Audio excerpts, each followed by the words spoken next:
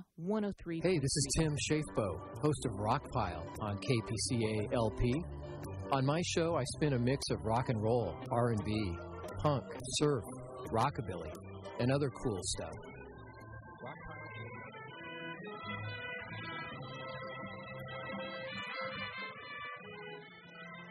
Good morning, Petaluma. You are listening to Talking with Rabbi Ted on KPCA LP, Petaluma, California. I'm Rabbi Ted Feldman, the Rabbi of B'nai Israel Jewish Center here in Petaluma and the chair of the Petaluma Community Relations Council. Welcome to our biweekly program where we take an opportunity to meet people from our community who are connected in many ways with various lives and hopefully making for a better community here in southern Sonoma County. So today I want to welcome to our studio Paige Green and Sarah Sachik, who have devoted their volunteer time and their personal efforts to working on an issue of diversity and inclusion in our public school.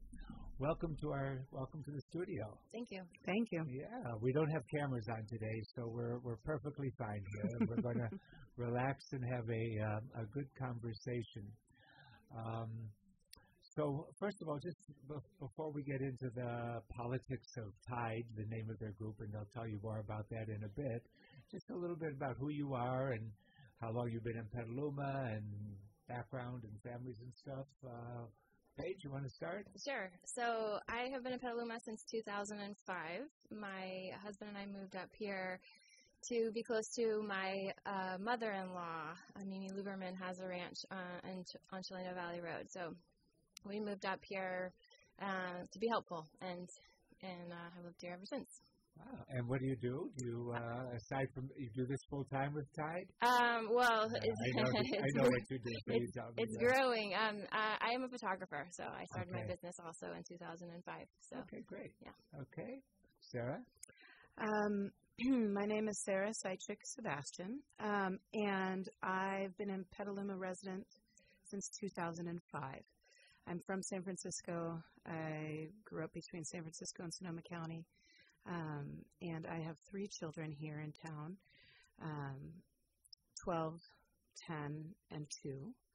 I come from a varied family background made up of immigrants, queer folk, gender-fluid people, and people of color. I'm a Jew, and I present as a white woman, and my pronouns are she and hers. Okay, thank you. And anything else you want to add about your children? Yes, I also have 2 children. One is in 2nd grade and one's in kindergarten. And I'm also white, and I am also, my pronouns are she and her. Okay, well, thank you. All right, so how did you get into this mission, a mission that you have to deal with issues of diversity and inclusivity in our schools? Where did that come from in your lives? Yeah, well, so living here, Petaluma it feels like a predominantly white town. That's not the truth, but it feels that way. And I had often been concerned of, like, how do we raise children who are culturally aware and sensitive and in this community? And I wasn't sure how, as a white woman, with white children living in a predominantly white town, how I was going to help or should help or be involved. But I went to, in January last year, the North Bay Organizing Project and Indivisible of Petaluma held the Women's March in Petaluma, and there some brave high school students got up and talked about how hard it is to be a person of color in Petaluma, in our schools and in our community. And hearing that, I had always been concerned about the white-on-white conflict in Petaluma, the conservative versus liberal, but I hadn't considered the minority perspective, and hearing those voices moved me. But then it wasn't until the Petaluma Community Relations Council held the forum at the Petaluma Library about bias and inclusivity, and I went to that and again heard students of color and other members of our community talk about how hard it is to be a person of color in this community, and I left there feeling very charged and frustrated, and I particularly have a student who, my eldest child, has school-based anxiety, and so we've been at 3 schools in 3 years chasing the counseling system. And so I knew that schools were a great place. It's a great place for to talk about and to deal with some of these issues. But that each school is so different. It doesn't matter how advanced or progressive one school is. We're all going to end up in the same pot in middle school and high school. And so after being at 3 schools in 3 years, I was like, we need a team at each school. And I did some shouting on Facebook. And through that, we had 17 women show up for our first meeting. And luckily, we had some smart people there. Instead of, we were brainstorming names, and instead of diet, diversity, equity, and yeah, team. And we decided together that we would be tied, team for inclusivity, diversity, and equity. And so we're 17 women from 6 different schools and 3 different districts. And so now we've been working for 10 months. We're 10 months new and strong, and we're very aware that people have been doing this work for a very long time, and we're very new to this work, and we're learning, we're making mistakes, but we just want to do what we can to bring people together. It's a community problem, and we're trying to have a community effort to make it better, make sure everybody feels welcome and included in our schools and community. And Sarah, how did you get connected? Where did that happen for you? I would say that this connection probably is a long time coming. I studied community studies at UC Santa Cruz way back when. And then I lived abroad in Cuba for quite some time, and then came back and worked in outdoor education with disadvantaged youth in nature, and saw how amazing that growth could be. And soon realized how non-profitable nonprofit work was, and as I needed to grow my capacity and support my family, I got into many different things, which brought me into real estate, and that was able to kind of fund my life. And after I heard Paige, I guess what she said, ranting on Facebook, but sharing her experience that it woke me up again to the work that I actually really hold in my heart. And helping people find homes is incredibly important, and also making people feel at home in the community, because community is home, is incredibly important. And so I dove right back into what feels like a drive and a place where we can have the most impact is in our local community. And how do we do that is with our children. How do we do that is in our schools. How do we do that is having these kinds of conversations. How do we make our place more kind? How do we make our place more inclusive? And very importantly, representative of our community, so that we can raise a community that really does truly support each other. Petaluma is a very supportive community, and it's important to make sure that those arms of support and that structure and that scaffolding actively represents our entire community. Yeah, I remember that night last January at the Petaluma Library. Of course, I was a part of that. And following that night, we actually had a few of the people who participated on the radio here. Matthew Harris, Assistant Superintendent of our Petaluma City School System. Lucia was on here. Gay Ray from Casa Grande High School.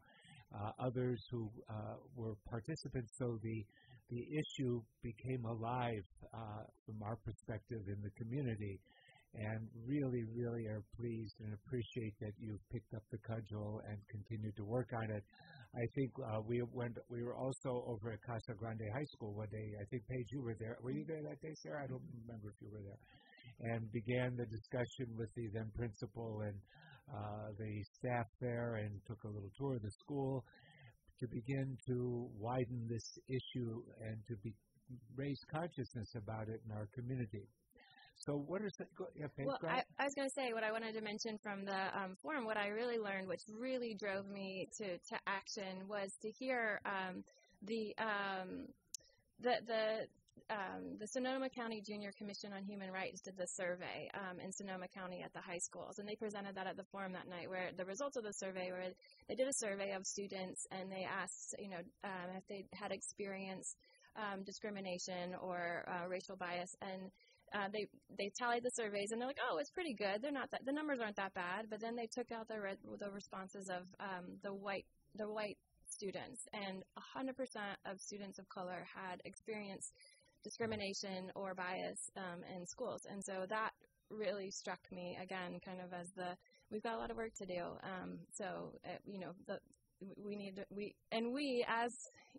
As a white person, I need to, what I can do is I can educate myself, I can learn, and I can help, and I can talk with other white families and individuals. It was like 10 months ago, I didn't know a lot of the terms. I didn't know about announcing my pronouns. I didn't know what cisgender meant. I didn't know about the term Latinx. And so just really paying attention and learning how to be allies and how to help and listen and support our community members who have not been listened to for a long time. It's also incredibly important, and thank you so much for being there and putting together that forum, because it was at that forum that the inspiration for Tide really kind of took hold. And so it's incredibly important that we honor and give thanks to the multitude of people who have been doing this for generations before us, for hundreds of years really. But in this community, so many people have been doing the work in Sebastopol, in Sonoma, in Santa Rosa, in even here in Petaluma, that we have now gotten together with. So we have fiscal sponsorship with Petaluma People Services, and Elise Hempel has been in this community doing this kind of work forever, and as you and I spoke in a previous conversation, I think she's on every board in Petaluma. She has helped us incredibly. Demetra Smith, who started Savior 6, which is an organization directly created to help get out the word on what Title VI is, which is in regards to, is that gender? No. Racial. I'm sorry, Demetra. It's race, ethnicity, and national origin. Thank you very much. And that it's required to be done in schools. And that work has been being done for quite some time tirelessly. The Petaluma Blacks for Community Development have been here for generations also. Faith Ross is on our leadership team. And it's really important that we are working on continuing this and leveraging our privilege to be able to make sure that we can remove the obstacles so that those who have been doing this work can be heard. And it's kind of moving along with and in collaboration with people who have been doing this for so long. And our learning curve is steep, and we are so thankful for those who have been sticking with us and being a accountability force for us. So thank you to everyone. That is first and foremost. What you're reminding me of is the fact that this work never stops, right? And unfortunately, it probably never will. When I was Director of Jewish Family and Children's Services in the East Bay, we engaged a group called Diversity Matters from Berkeley, and we're doing trainings in the community among our staff. We had multilingual staff. We had various ethnicities on staff serving the Vietnamese community, the Russian community, the Iranian community. I mean, it was just, and some of the issues, but you have to keep working at it. That's just the way it is. And so having you pick up the cudgel in this community and do your piece is so important. Could we do a brief stab at defining discrimination and bias so that, and find out what is the starting point for you? What does that mean? Does that mean when a student says he or she has experienced discrimination or bias, teachers grading unfairly? Is that what it is? Or not calling on that person in class, or another student in the school is making wisecracks about that person's color, ethnicity? Help us get an idea of what the starting point for that is. Paige, I see you ready. I'm absolutely. It's everything. I think to start with, even before that, is the acknowledgement and understanding that most of our curriculum has been written by white people and tells the story of white people. So we can start there, of the idea of that. So discrimination could even be that, the fact that students of color have no representation in the books that they're reading, in the lessons that they're learning. And similarly, LGBTQ communities, although we have the FAIR Act now, which luckily makes it's a legal requirement to also have representation to teach about LGBTQ people, individuals from kindergarten through high school. That's the law now. So it's the curriculum. It's educating the teachers on proper, the fact that I think disciplining happens more with students of color. Students of color, if you look through, I don't know the statistics, but they're typically more likely to receive harsher punishments and discipline than white students. And I think if we even take a moment and step back further to looking at how racism and white supremacy is something that is woven within the fabric of our nation. It's woven into the fabric of our systems, whether it be people who were not able to get loans to purchase property, who were people of color up until well into the 70s and even more so now. If we're talking about levels of privilege that happen that are systematic. And so bias happens, we swim in it. And regardless of whether or not we individually, like I would say before this work, I would say, oh no, I'm not a racist. I don't do any of that. It's behavior, it's actions, I live in that privilege. I don't even have to think about it because I'm not affected by it. So to me, there's something that is more pervasive than, a kid bullying someone at school, which does happen. Whether or not someone on the blacktop is saying, don't do that, that's gay. That does happen, but it's not necessarily the overt actions every day because we do live in a very nice town. And sometimes nice can be the opposite and a challenge to get over when it comes to really working on the systems that were built by people who didn't necessarily think of including all. And so we have to then come back to how do we bring everyone up to the same equity level. And that's where I think that is really important to get into systems and policy change. And I think you'll notice, remember, at the forum, it was mostly people of color talking about how hard it was, and it was all white people talking about in the administrator and teacher and police and everybody.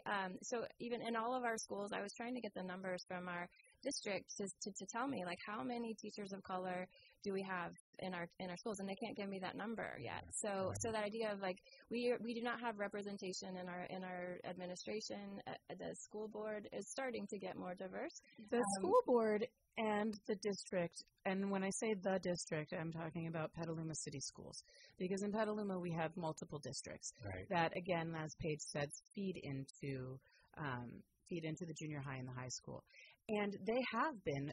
Old Adobe School District has, as a result of a lot of work and advocacy by Amor para Todos and APT, have raised funds to have welcoming schools come in to do anti-bias training for teachers and staff. Petaluma City Schools now, as a result of listening to the community, are moving forward. And they are working with trying to find an organization that will help train the board, the administration, the staff, certificated staff, and classified staff on anti-bias training. So there is movement that is happening. The community is listening, and we are here to work together in conjunction with as many different people as we can, every single walk of life, because as a woman who we've been reading, the woman Adrienne Marie Brown, who's been reading this book that right now is kind of like my pillar. She's an amazing woman and thought leader in this work called Emergent Strategy, and it's collaborative ideation. The more people, she says, the more people who co-create the future, the more people whose concerns will be addressed on a fundamental level. So if we can really get the teams are really at the core of TIDE. It's Team for Inclusivity, Diversity, and Equity.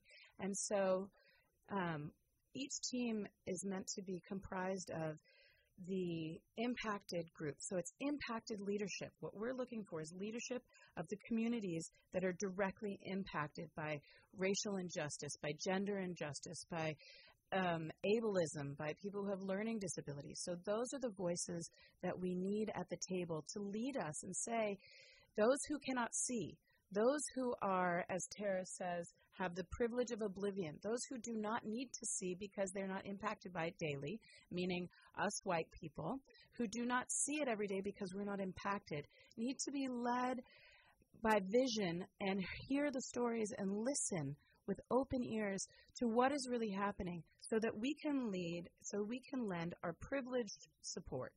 Because it is our privilege, which is, again, as Adrienne Marie Brown says, the intentional support for impacted leadership from communities and people that identify their privilege and want to see a rebalancing in power.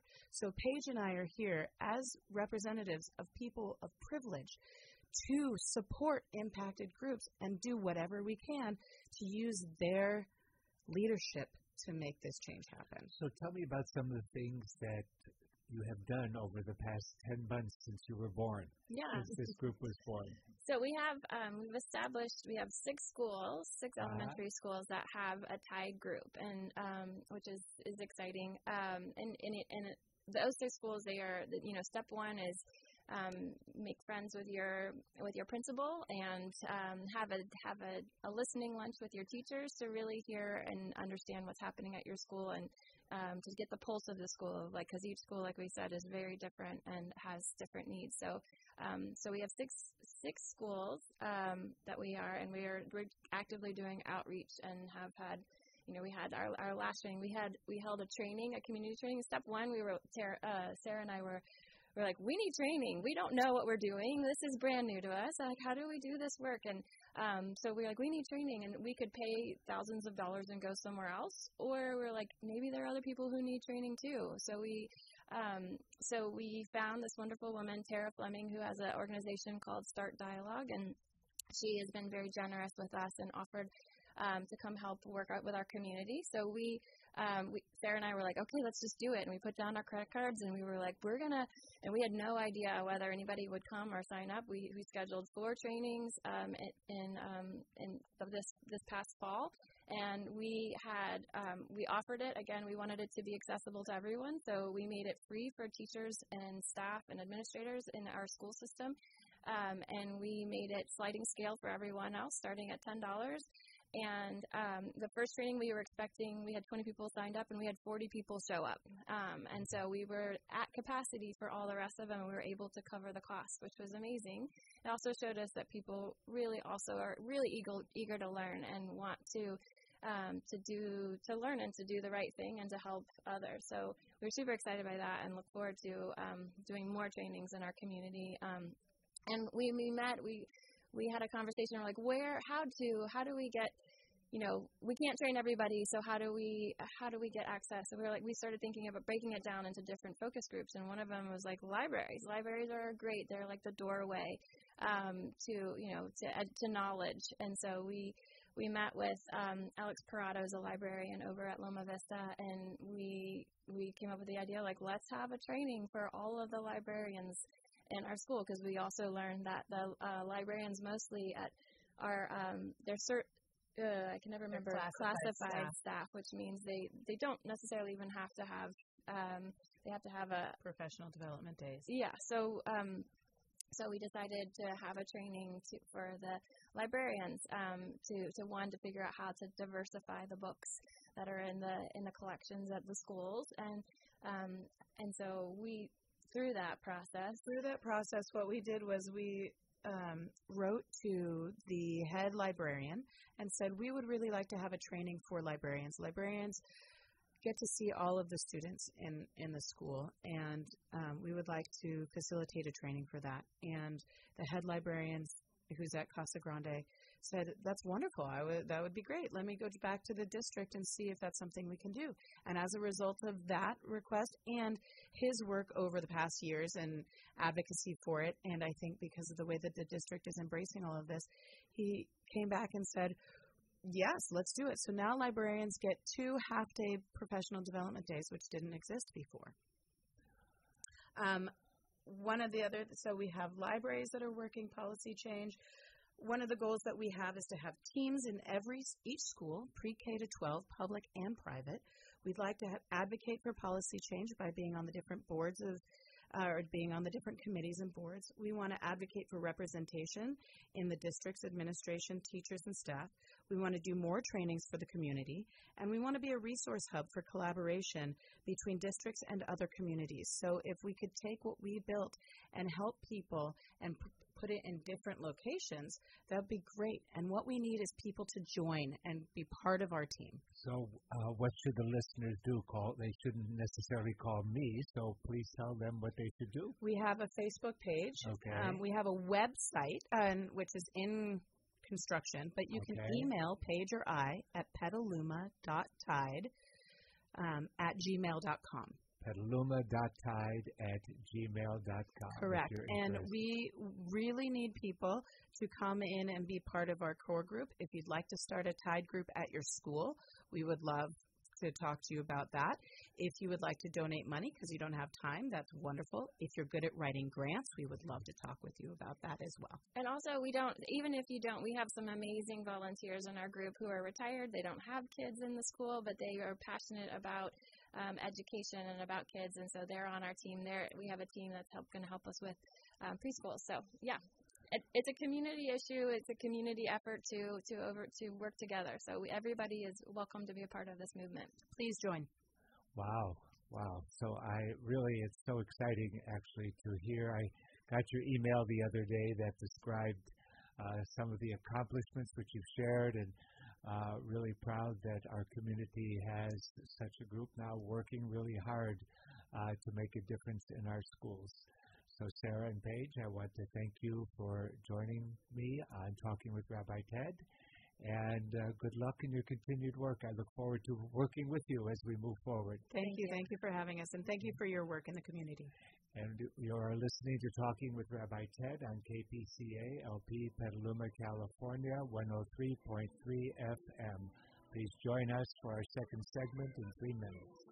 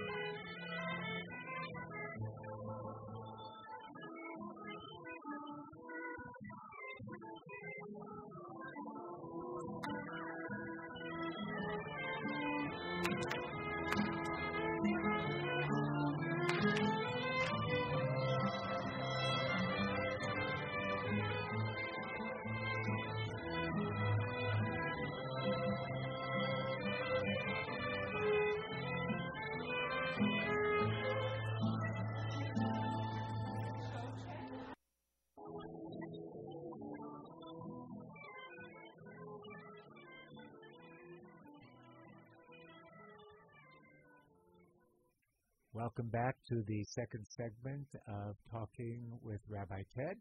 Again, I'm Rabbi Ted Feldman of B'nai Israel Jewish Center here in Petaluma and the chair of the Petaluma Community Relations Council. You're listening to KPCA LP, Petaluma, California. In our studio for the second segment, I've invited Andrea Rogers from Parent Sorensen Mortuary here. A little different topic than our first segment today, but from my perspective, certainly, and I know from hers, the work that she does is, while it's difficult at times and challenging, it's also so important for all of us to understand the work and understand that how we approach that stage of life for ourselves and for our families can make a big difference in our community, in our families, and inside of our souls. So, Andrea, welcome to the studio. Thank you for having me. It's your first time on radio? Yes, it is. Oh, we have some tricks we have to pull on you to see what this will do, you know? Before we get into the mortuary part and the funeral director part, tell us a little bit about, were you born in Petaluma? What's your background a little bit? Yes, I was born here in Petaluma up at Hillcrest Hospital, which doesn't exist anymore, but it's now a care facility.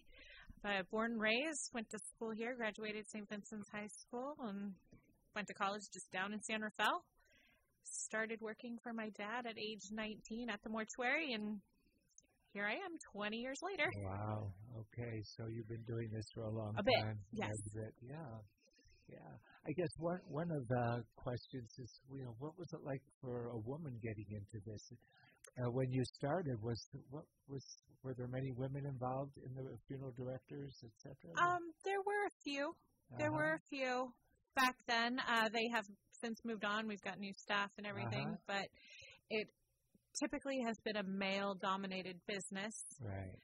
And it has changed over the years, and I've seen that in our funeral home and other funeral homes here in California, across the states. But I still get some funny looks when it's two females walking caskets, lifting caskets, and bodies. But we're here. We can do it. We've got the strength. You've got the strength. You've got the inner strength, too. And yes. That's the part. So what was it like when you were 19 going into this business? And has that changed for you over the years? Just personally, I'm talking about that. Yeah, it has, because I wasn't supposed to be a funeral director. Right. I was supposed to be a teacher, a high school teacher. And it was just kind of a job through the summer to pass the time, make some extra cash, and I stuck with it. The more I learned about the business and the families that I served, and the care that I was providing to them, the more I loved it. And I graduated with my degree, but I went straight to work again for my dad at the mortuary, and I've been there ever since. I took over from him when he retired, and it's just been very fulfilling. I would do it no matter what. How many years has this been in your family? My dad started back in the early 60s, and he was with Sorensen Funeral Home and Parent Funeral Home when they were separate, and then they merged them together back in the very early 80s, 82. Oh, okay. So he was in the business for 45, 50 years. Yeah, that's a long time. Yeah. That's a long time. And, one of the hard parts, I can imagine, would ask, like, well, socially, when you go out and meet people and you tell them what you do, what is that like for you? And what has that been like over because you're a young woman and the young men who are in this, and what is that like? When I get asked, when I say what I do, I'm a funeral director for the mortuary, they kind of just look at me, and then I get a million questions. How does this work? What do you do? How do you deal with this? How do you deal with that? And I have to answer them as honestly as I possibly can, but tactfully at the same time. Right. People are very inquisitive because they don't know, or their families haven't talked a lot about death. So they want to know what happens, how things proceed, different situations. Has that part of it, the people talking about it, changed in the 20 years of your experience? I think so, but there's still a lot who have not talked about it. I meet with families every day who said, well, we don't know what mom or dad wanted because we never talked about it. And it's a good conversation to have. It's a tough one, for sure, but it is a good conversation to have. And I think more and more people are starting to talk about it a little bit, just by they're coming in, they're making their own prearrangements, they're letting their wishes be known to their children or other family members. So it is becoming more widely spread, but it needs more. It still needs more, so that people are more prepared when the time comes. When that time comes, yeah. What you meet people at a very vulnerable time in their lives and sad time for them, and most people, I've had funerals in which I've been involved where people feel relieved that the death has occurred. Somebody was sick in pain for a long time. Is part of training for a funeral director, are you trained in the emotional parts of it? What happens when you study for this? And is there a licensing process? Is there a training process? What's that like? I have no idea. Yeah. So there is a licensing. It's at least for a funeral director, which I'm a funeral director. Right. And I took my class. I passed my California state test. But really the training comes by listening and being involved in other directors' arrangements. So those who I was training under. So my dad or my business partner, many years ago. And then it's just hands-on. You learn by listening to people, watching others. I have just sat in on a bunch of arrangements when I was younger, and you learn the different dynamics of families, how to address issues that are occurring within those families. Some are just fine with each other. Other families, there's friction. Right. So you have to be able to navigate between emotions that are very, very raw at such a vulnerable time. And really it's just learning as you go. I actually think that many professions, particularly helping professions, clergy, etc., the learning is on the job. You can sit in the courses in school, and a pastoral psychologist can teach you this and to teach you that, and you get background, but you learn from people, from your experience, and I think that's the case for many, many people in many kinds of professions. So what is the process that people should know about to plan for a funeral? What do they need to do? So I think the hardest part is, calling to make the appointment or walking through the door. After that, it's very easy because as a funeral director, we're there to guide you through every step of the way. And really, you just need to set that appointment, and you can come in with any questions. We can answer 99% of them and guide you through the different decisions and the different information that is necessary or required for whatever you want to take place, whether that's a very traditional service, burial, or even cremation. So it really is just at least picking up the phone and making a phone call, and then we take it from there. We guide you through everything.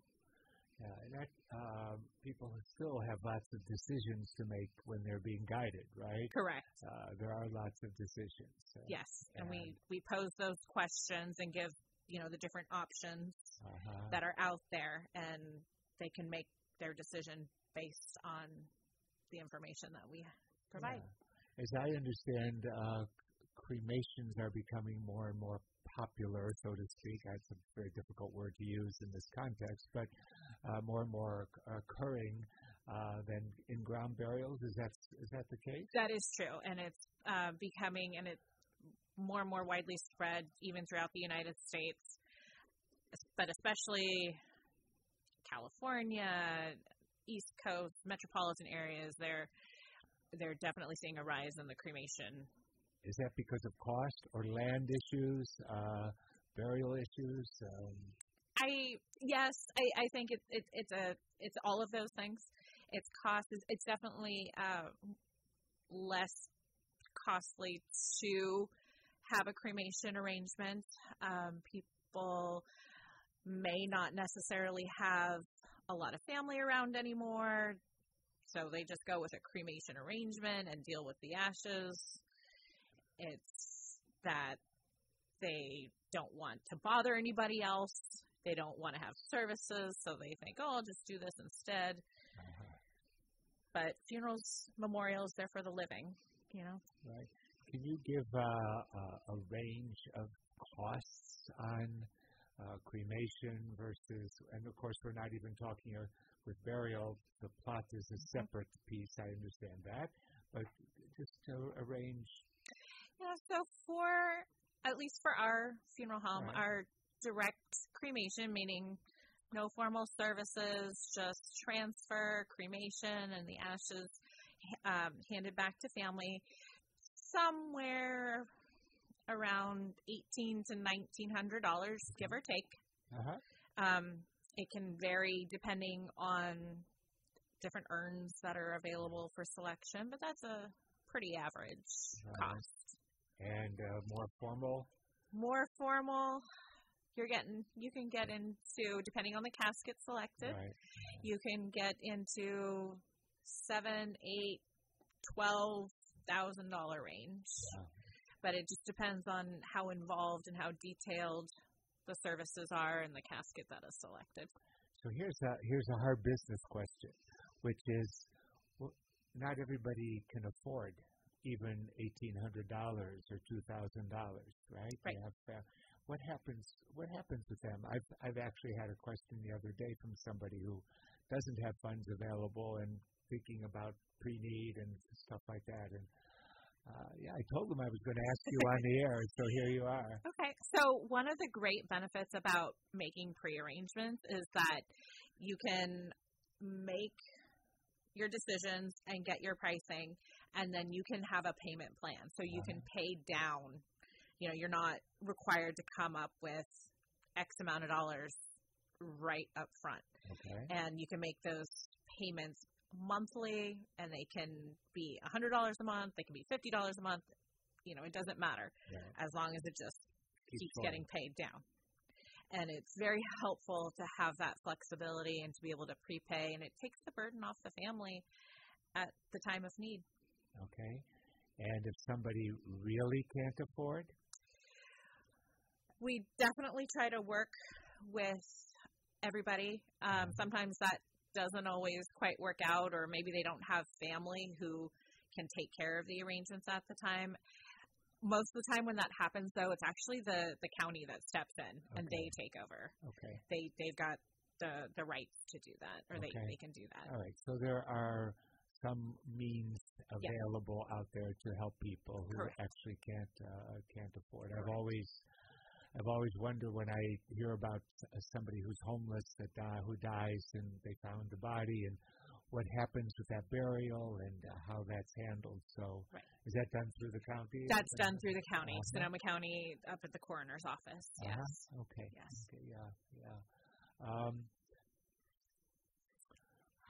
So the next question is God versus non-God. So people who have burial, or do most people have clergy come in to do services, or some people who are atheists, non-religious, are not part of a religious tradition? What happens?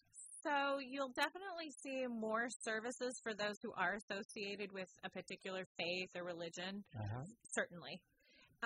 But we do have services for those who are not. And when that happens, you typically see somebody who is a very good friend who comes in to say whatever sort of services that they would like to have. Right. I mean, from my perspective and from my tradition, and I have to assume from most traditions, the key is paying honor to the person who has died. Correct. And so the focus of the service, even when I do my services there, the prayers and the traditions around it are just the fluff, but that the essence of it is giving the opportunity to remember the person who died. Right.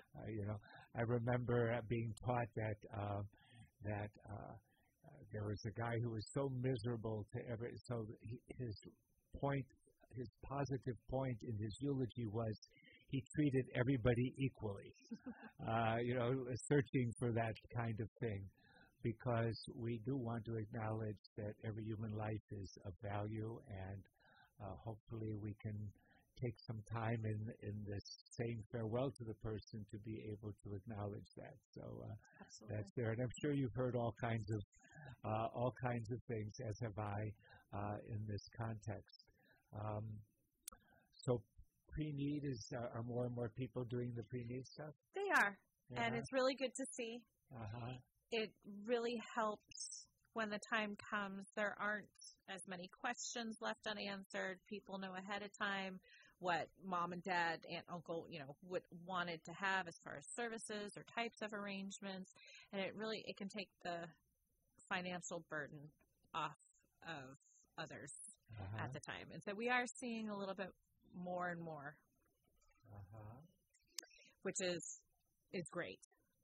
Even if it's just wishes on paper, at least families know. So what happens to that money in pre-need?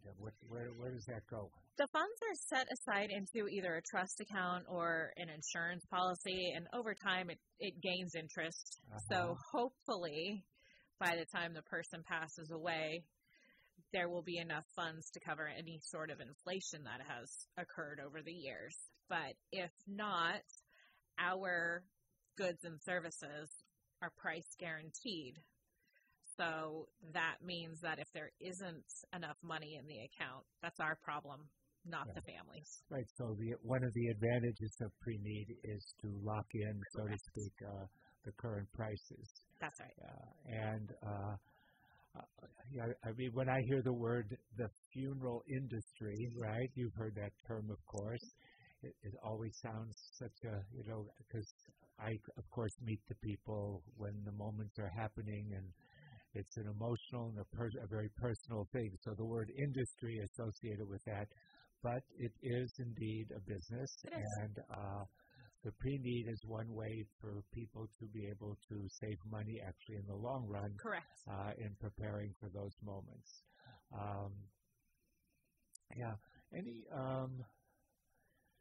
Any anecdotes that you can pull out of your head? And if you can't, that's perfectly fine. We're an easygoing conversation here of people who are surprised, touched,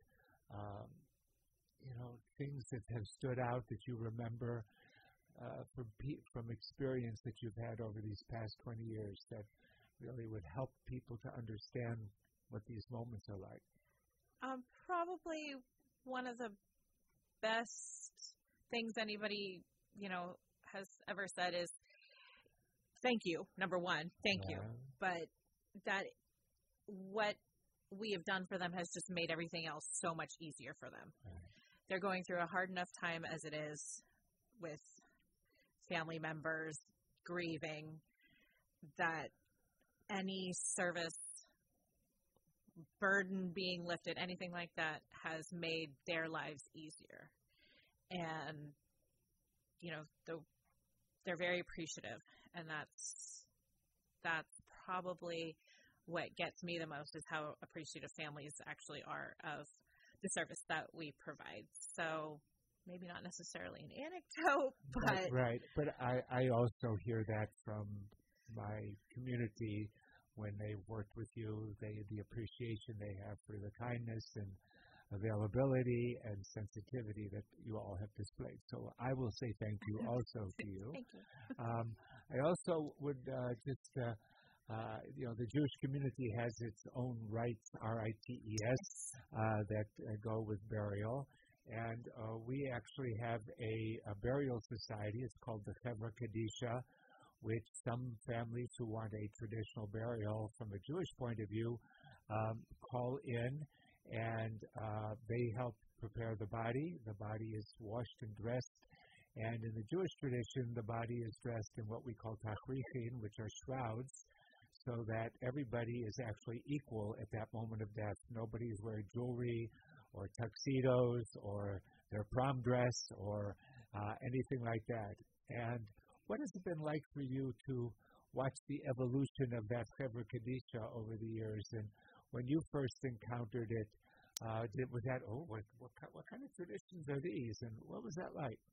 So when I first encountered it, that was 20 years ago. There wasn't really the society. They hadn't fully formed yet. And so maybe every now and then they would come in, whether it be the group of ladies or the group of men, but it didn't happen often. And now that the society is formed and we've got contacts, and it's been really great to see the care that the society puts forth towards those who are deceased. And I've been able to learn a little bit more about the culture and the tradition over the years, and it's been pretty amazing to see all of that come to fruition. Yeah, in Jewish tradition, we call that a chesed shel emet, a true deed of loving kindness for the care that is going to the deceased, to this person.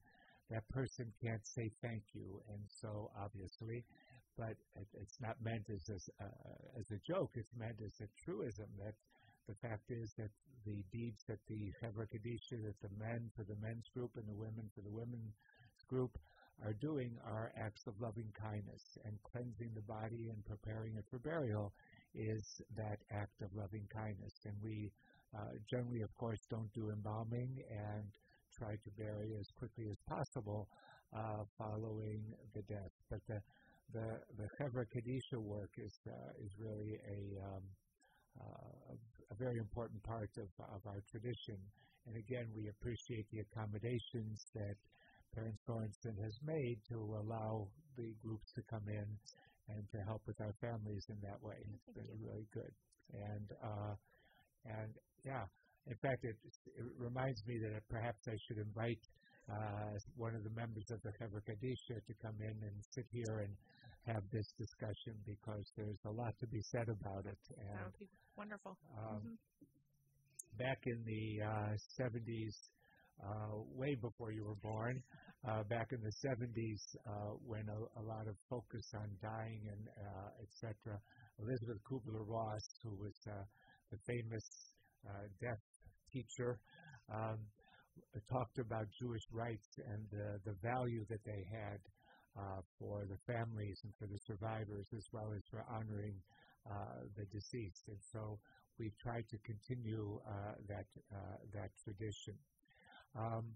So does Parents Sorensen have other chapels? Are you part of a couple of other places? Yes, we are. So we have our main facility here in Petaluma, Parents Sorensen, but we do have two other funeral homes here in Sonoma County, Parents Sorensen Mortuary, Sebastopol, as well as Lafferty and Smith Colonial Chapel in Santa Rosa. Okay. And, of course, in Petaluma, there is another funeral home. Correct. There's Adobe Funeral Home here in town, yes, which serves our community also in a kind and compassionate way.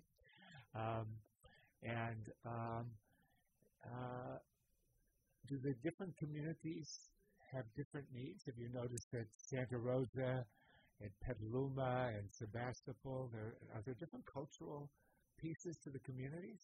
There are. Here in Petaluma, you can definitely see that we're still very traditional, at least more traditional. And then, of course, in Santa Rosa, it's a bigger community. So you do see, for instance, more cremation maybe not as many burials or traditional burials. And then in Sebastopol, it's kind of like a mix of Santa Rosa and Petaluma put together. You still have the old-time Sebastopol that's very traditional, and then the newer cremation, higher on the cremation side. So it's kind of just a mix of the two put together. Yeah, it's amazing that different communities develop different cultures around it. How would you advise, and we have about 1 minute or so left, how would you advise families to begin their conversation? I would advise families to begin their conversation just probably openly and honestly and saying, hey, we need to take care of this, for ourselves, for the benefit of our children, or if they don't have children, for whoever is going to survive them, so that they make sure that they get what they need and that the arrangements that they want are made for themselves. And they can do that. So it's just, how do you start any conversation? Somebody has to take the leadership in the family, whether it's the children or the older person. Somebody has to start that conversation, acknowledging that it's a sensitive topic and it's a difficult topic, but one that has to be handled. It's a fact of life. Yeah. Any other final comments before we finish up today?